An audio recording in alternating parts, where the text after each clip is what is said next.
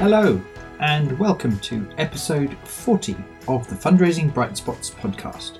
My name is Rob Woods, and this is the show for anyone who works in charity fundraising and who wants ideas for how to raise more money, enjoy their job, and make a bigger difference, even and especially during the pandemic.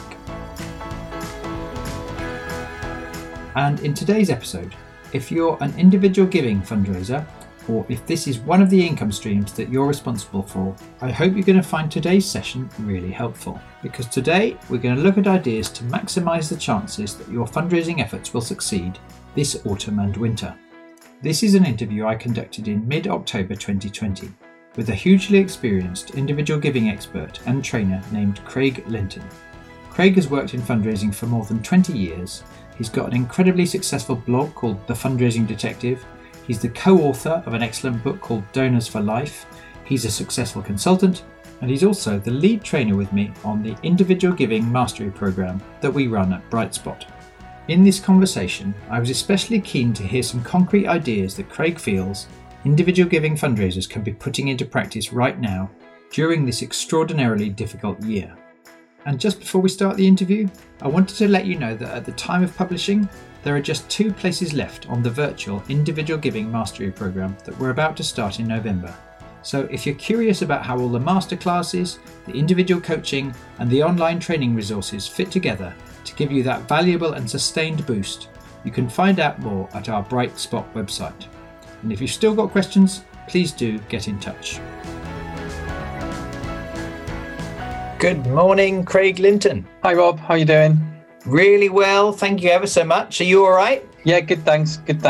And just getting ready for the half-term madness coming up. So need to get all my work done this week and then into that for the October half-term.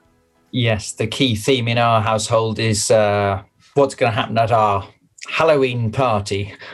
Absolutely. Might not be quite as expensive as my children want it to be. But I need to jump in to some things that charities or fundraisers could be thinking about right now. So it's late October now, and maybe some of the prep or activities to do with Christmas bills have already happened. But if you were an individual giving officer, individual giving fundraiser for a charity right now, what are some of the things that you think are especially important to think about, and some details that you think sometimes don't get done, but which are important? Yeah, I think it's going to be a very interesting Christmas for us all. You know, it's an unprecedented time. We've got COVID still hovering and dominating all our lives. We've got then Brexit coming up. So I think this year, even more than ever, is around that authenticity, and it's about being open and trustworthy with our supporters and acknowledging the situation. I think one of the biggest mistakes at times I've seen this year from individual givers is sometimes almost burying the head in the sand and not recognizing what's going on in our supporters' lives. And I think actually when I've worked with a couple of charities recently and we've talked about giving people permission to say no, and it's okay if your circumstances don't allow, people actually responding really well to that and appreciating that. And then those who haven't necessarily been as affected actually responding more generously to almost make up for those people who can't give. I don't know I think you might have been at IFC a couple of years ago with me when Amanda Palmer spoke, and she talked about great relationships are built around this permission to say no. It's okay to say no, and you don't feel if you've got a good relationship with someone, saying no is not a bad thing. And actually, you know, if our supporters need to say no to us this year because of COVID, that's okay. But don't ignore that. You know, still mention it, be authentic, be real, have some empathy for the situation many people are in, but also give people who are doing okay, whose health might be good, who saved a bit of money because their holidays have been cancelled and they're not socialising as much and going trips to the theatre or whatever they may do. Actually, they might actually have a few more pounds available. And I think nudging people and reminding people of that is no bad thing. So I think that's one of the first things for all the appeals that I'm certainly involved in, is making sure that there's that authentic recognition of where people could be. And one client, a bit earlier in the year, they called all their regular givers, they asked how they were doing, asked about payment holidays. They had a really great response to that, and actually giving from that cohort has increased. A number of people gave gifts there and then because they just appreciated being asked how you're doing. But we've looked at it since, and those people who got those phone calls have given to the next appeal and have supported the charity very generously throughout the remainder of the year. And the small number of people who said, you know what, I'm on furlough, I need to tighten my belt, they sent them a lovely card to say, sorry about your situation, we put your donation on hold, whenever you're ready, come back to us. And a couple of people have come back now and again increased, and it's all because of this being open, honest, authentic. And I think those are really important principles. Yes, and I can completely see how that you can get that confidence to ask and see if people can help, but also leave them the space to say no if that's appropriate. I can see how that's easier to do, to convey that clearly in a real conversation. Have you got any tips for how clients have been phrasing that within an email or an appeal letter?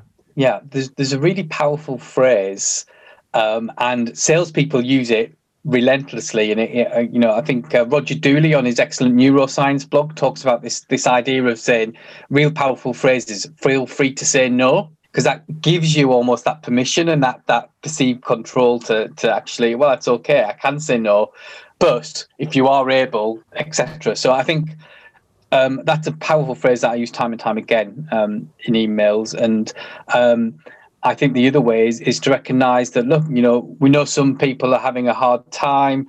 We know you may be on furlough or maybe you've lost jobs. If that's you, just send us a message this Christmas, or send us a message. We'd just love to hear from you and how you're doing. But if your circumstances are okay, then please do consider making a gift as well. And so I think some of the asks are a bit softer this year, I think, than would be, Christmas, the big Giving Tuesday, all those things. Typically, we tend to go quite hard. And I think it's just softened a little bit, and it's been a little bit more empathetic, I think, to how people are doing at the minute. So I think talk about it in a genuine way, in a way that, how we would explain it to each other. How would you say to your friends, if we were allowed down the pub, how would how are you doing? And, hope it's all right. Is there anything I can do to help? I think it's using that real authentic language is really important. So we've just done a door drop for a hospital charity up in Yorkshire. And again, what we put in the door drop was the chief exec, said, we hope this finds you well. We hope you're okay. We've got this project for this incubator. If you are able to, then please do give. And if not, then we understand, and please pass this on to someone else. So again, try and not make people feel bad or guilty about not being able to give, but giving them an alternative they can do to do it. And that door drop is phenomenally well. It's already raised £50,000. It's making a sizable return on investment on acquisition, which for me is incredible. That we're probably going to return 1.5 or 2 to 1 on the actual acquisition of the door drop, which is a fantastic result. And that comes on, I guess, to another really general point: is don't stop asking. So have that empathy, have that understanding of where your supporters are, but keep asking. And if you've got a need and you're short of income and you can't do these important things because you've lost income in community events, don't be afraid to say that and share, problem shared and all that. And people are still responding very generously, those who can. For some charities are having some of their best years ever for individual giving, but the key thing is they've continued to ask. And I'm hearing a lot of people though charities who have pulled back budgets or they've stopped an appeal, and actually that is such a false economy.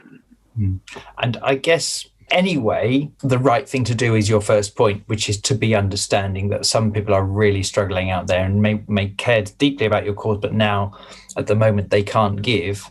It's the right thing anyway to acknowledge that if you're communicating generously, kindly, authentically to those people. But also the paradox is, if you're sure that that's your mindset and you include that message, it makes it easier for you to continue to ask, because you know you've included that clear message that it may not be appropriate for everyone.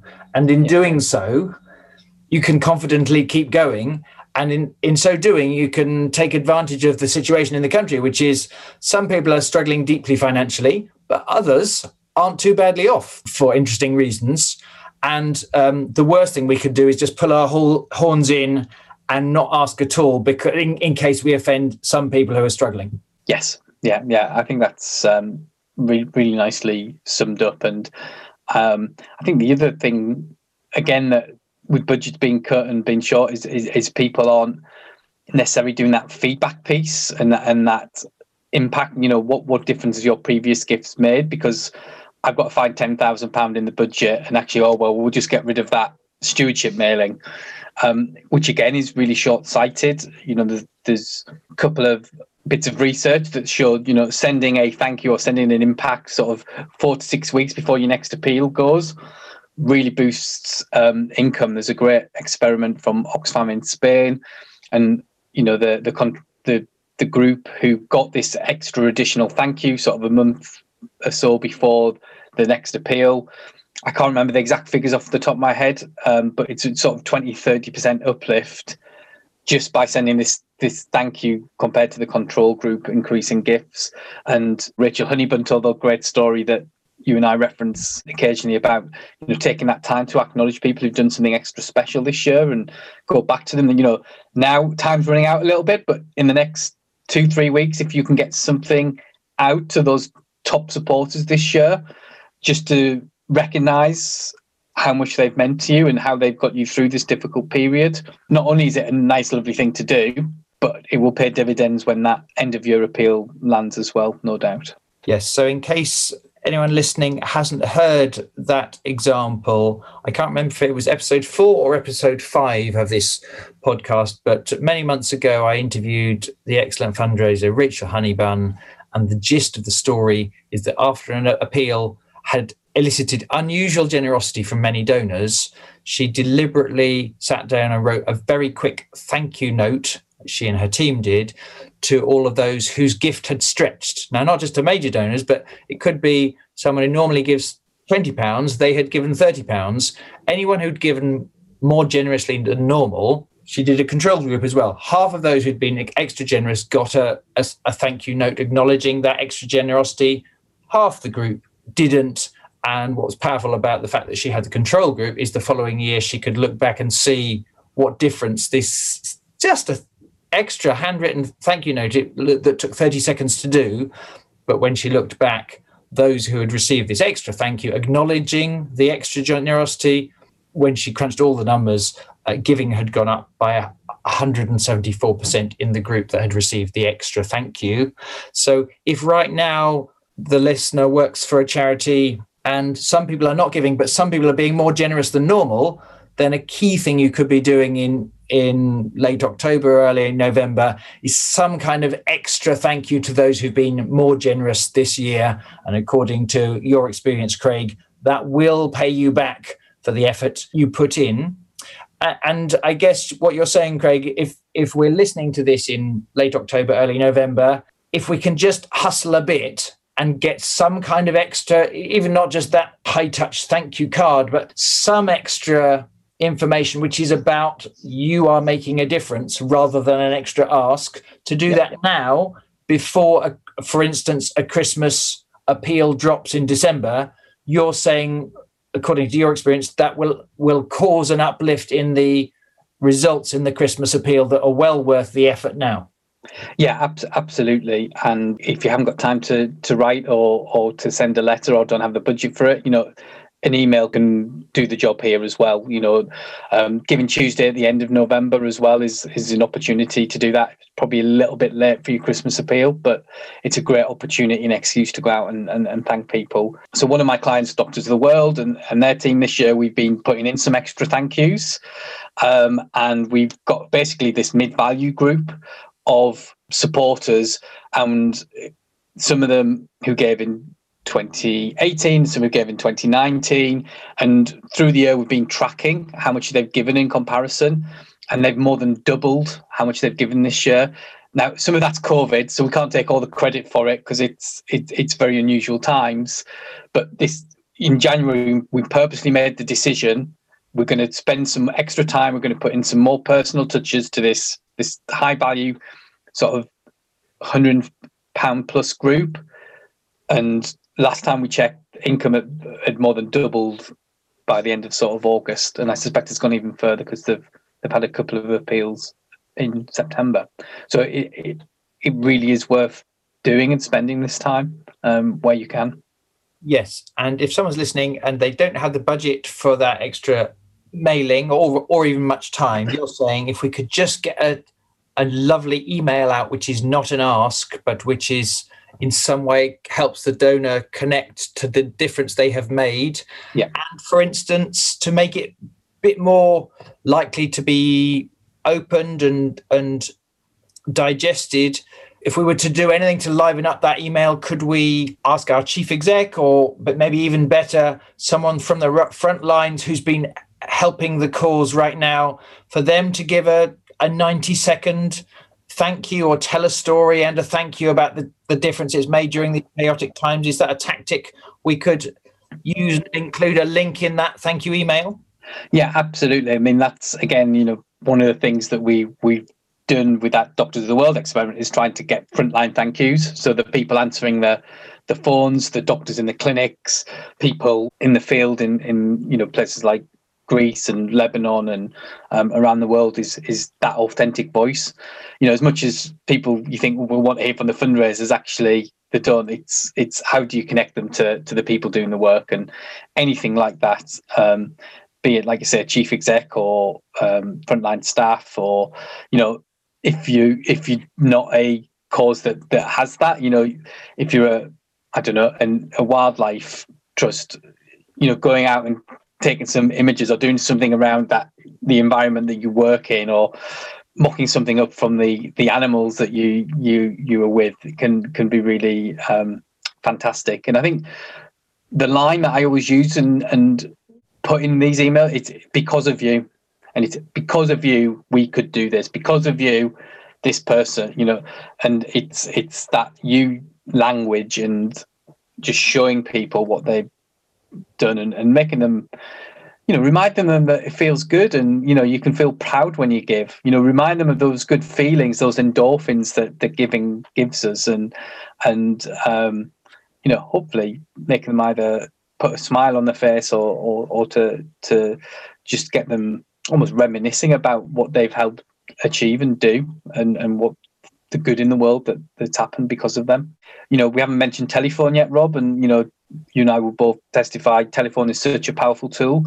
So even if it's just calling your top 20 donors this month, or your top 30, or get some of the team, if you can get your trustees involved or your chief exec or some service staff. I always love it when people answer the phone. Oh, you don't want any money? You're not asking for anything? No, we just want to say thank you. We're just looking back, like you said, we've noticed you've been really generous this year, and it's been a tough year, and we just wanted to say we really appreciate it, and tell them a quick story and go and just use the phone. It's a really, again, another great tool that we have at our disposal. Yes, and I guess a barrier might be, well, look, there's 2,000 donors, Craig. I'm never going to be able to do that. A key thing I sensed you're advising your clients is, just because you can't do everything doesn't mean you shouldn't do something. So if you just literally start with, can I make 6 calls this morning? And then, they might go well, and you get to 4 of those people, then you might do 10 tomorrow. And if by the end of the week you've made 50 calls and you've got through to 15 people, that is, according to your experience, going to not only affect how the donors feel and then in due course financial results, because they want to give more when they are cared about, but also I've noticed it can do wonders for your own morale and your own sense of momentum as well. Yeah, absolutely. Again, it's a feel good. If we're all stuck at home at the minute and not in the office, having real conversations with support is just feels good as a fundraiser. It reminds you why you do what you do. But yeah, it starts small. It's like the parable of the starfish. The old man walking on the beach, and these thousands of starfish are washed up on the sand, and he's just throwing them in one by one, and then this little boy comes up. Old man, why are you doing that? You can't possibly save all these starfish. And he looks at the boy, smiles, and he says, well, yeah, but it matters to that one. I can save that one. And you've got to start somewhere. So you might not be able to do everything. You might not be able to call all the supporters, but the ones you do, it matters to them, and they'll remember it, and they will appreciate it. Find 30 minutes, nearly all of us should be able to find just 30 minutes a week to do either some phone calls or some extra it's about carving out that time, cancelling one of those meetings and reducing those. Instead of having an hour Zoom call, put it to 45 minutes and use that 15 minutes for phone calls. That's what's going to raise more money in the long term. And it connects you back to your cause, back to your mission. I quite agree, Craig. And as I'm looking at my notes, so far there's 3 or 4 themes I think we've talked about. The importance of caring and acknowledging where your supporters are right now and allowing that through in your language as well. But now is not the time to stop asking. If the need is still there, it's our job to make our supporters aware of that and see if they would like to invest and help. Proactively contacting through whatever channel to let them know about impact, the difference they're making, and you've given particular time to reference telephoning as a way to improve relationships. You and I, in 2 or 3 weeks' time, we're going to start the Individual Giving Mastery Program again, which we're both very excited about. If there's one more tip or tactic or theme that you're looking forward to sharing with that group of fundraisers on there, but you might like to just share with the podcast listeners as well, what's one more thought that you think is important at this point in the autumn and winter? Well, I think one of the neglected areas, one of the things we teach on the IG course, and which participants, really say helps them, is the response model. So one of the things in the response model is around the response form, and that's often overlooked. We concentrate on the copy and polishing that, and getting the photos right and everything, and actually making it easy to give and thinking about what we're asking for is really important. So I suspect this year more than ever, we need to maybe get away from just that standard ask string of last gift, 1.5 times last gift, or double or triple your last gift, and then other. How can you package things up? So, this idea of set completion of, for example, Crisis do it brilliantly at Christmas. You can either buy one meal for a homeless person, or you can buy the whole table of 10. And what do people do? Well, let's go for that. And as a stretch gift. One charity I'm working for, one of the things they do is to buy beds for children who don't have beds at home in the UK or need a new bed, or for a variety of reasons. And how we package them, you can buy the mattress, the covers, or the whole bed. So you've got 10 quid for the pillows, 20 quid for the duvet, or £100 for the bed, or 130 gets the lot. And people like buying the whole thing, buying the whole set. So you can start thinking about doing that. And I think the other thing this year as well is around this idea of, rather than just put other, you could maybe find some language that's appropriate, surprises with an extra special gift this Christmas, or, help give a little bit more to make up for those who can't give, and, try and get creative with that other thing rather than just use the standard. Because again, I think people, if you get them at the right time, they may be able to and be willing to give that little bit extra. The response form is often the thing we think about last, but what I would encourage people to do is think creatively about how you can build stronger offers and really clear, concrete asks for people this year. Yeah, that's excellent advice. It might feel a bit trickier or, oh, well, I'm sure it'll be fine. But actually, according to your research, extra effort in this area, even though it might require a tiny bit more effort, extra effort in this area pays dividends in terms of what the donor who does care ends up plumping for. Yeah, and what typically happens, the response rate isn't affected, but average gift goes up. When people get the opportunity for you to package up.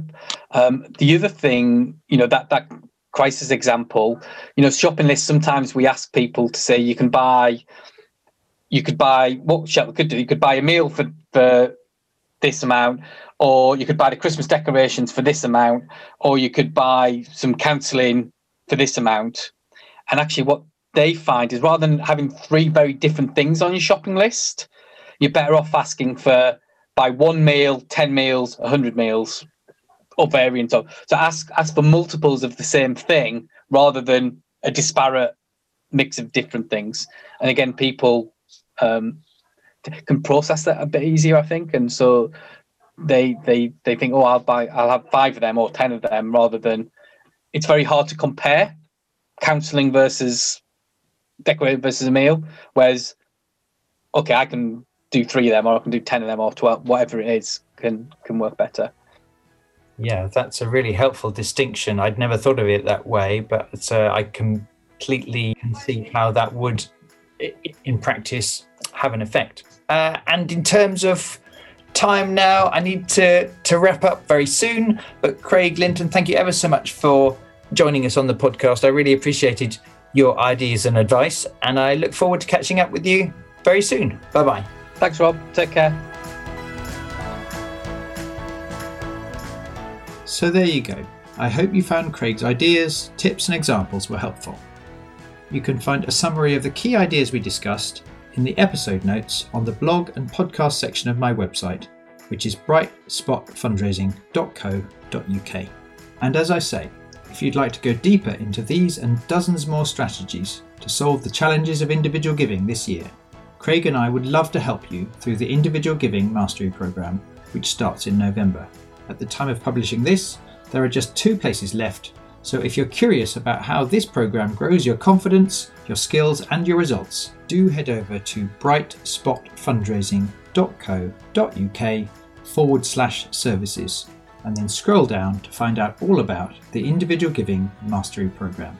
And if you found my discussion with Craig helpful, I would so appreciate it if you could take a moment to share it on with other fundraisers that you know, so that we can get these ideas out to as many charities as possible during this difficult year. And if you want to get in touch, we'd love to hear from you. Craig and I are both on LinkedIn, and on Twitter, Craig is @FRDetective and I'm @Woods_Rob. Lastly, thank you so much for listening today. And until the next time, good luck with all your efforts to make a positive difference.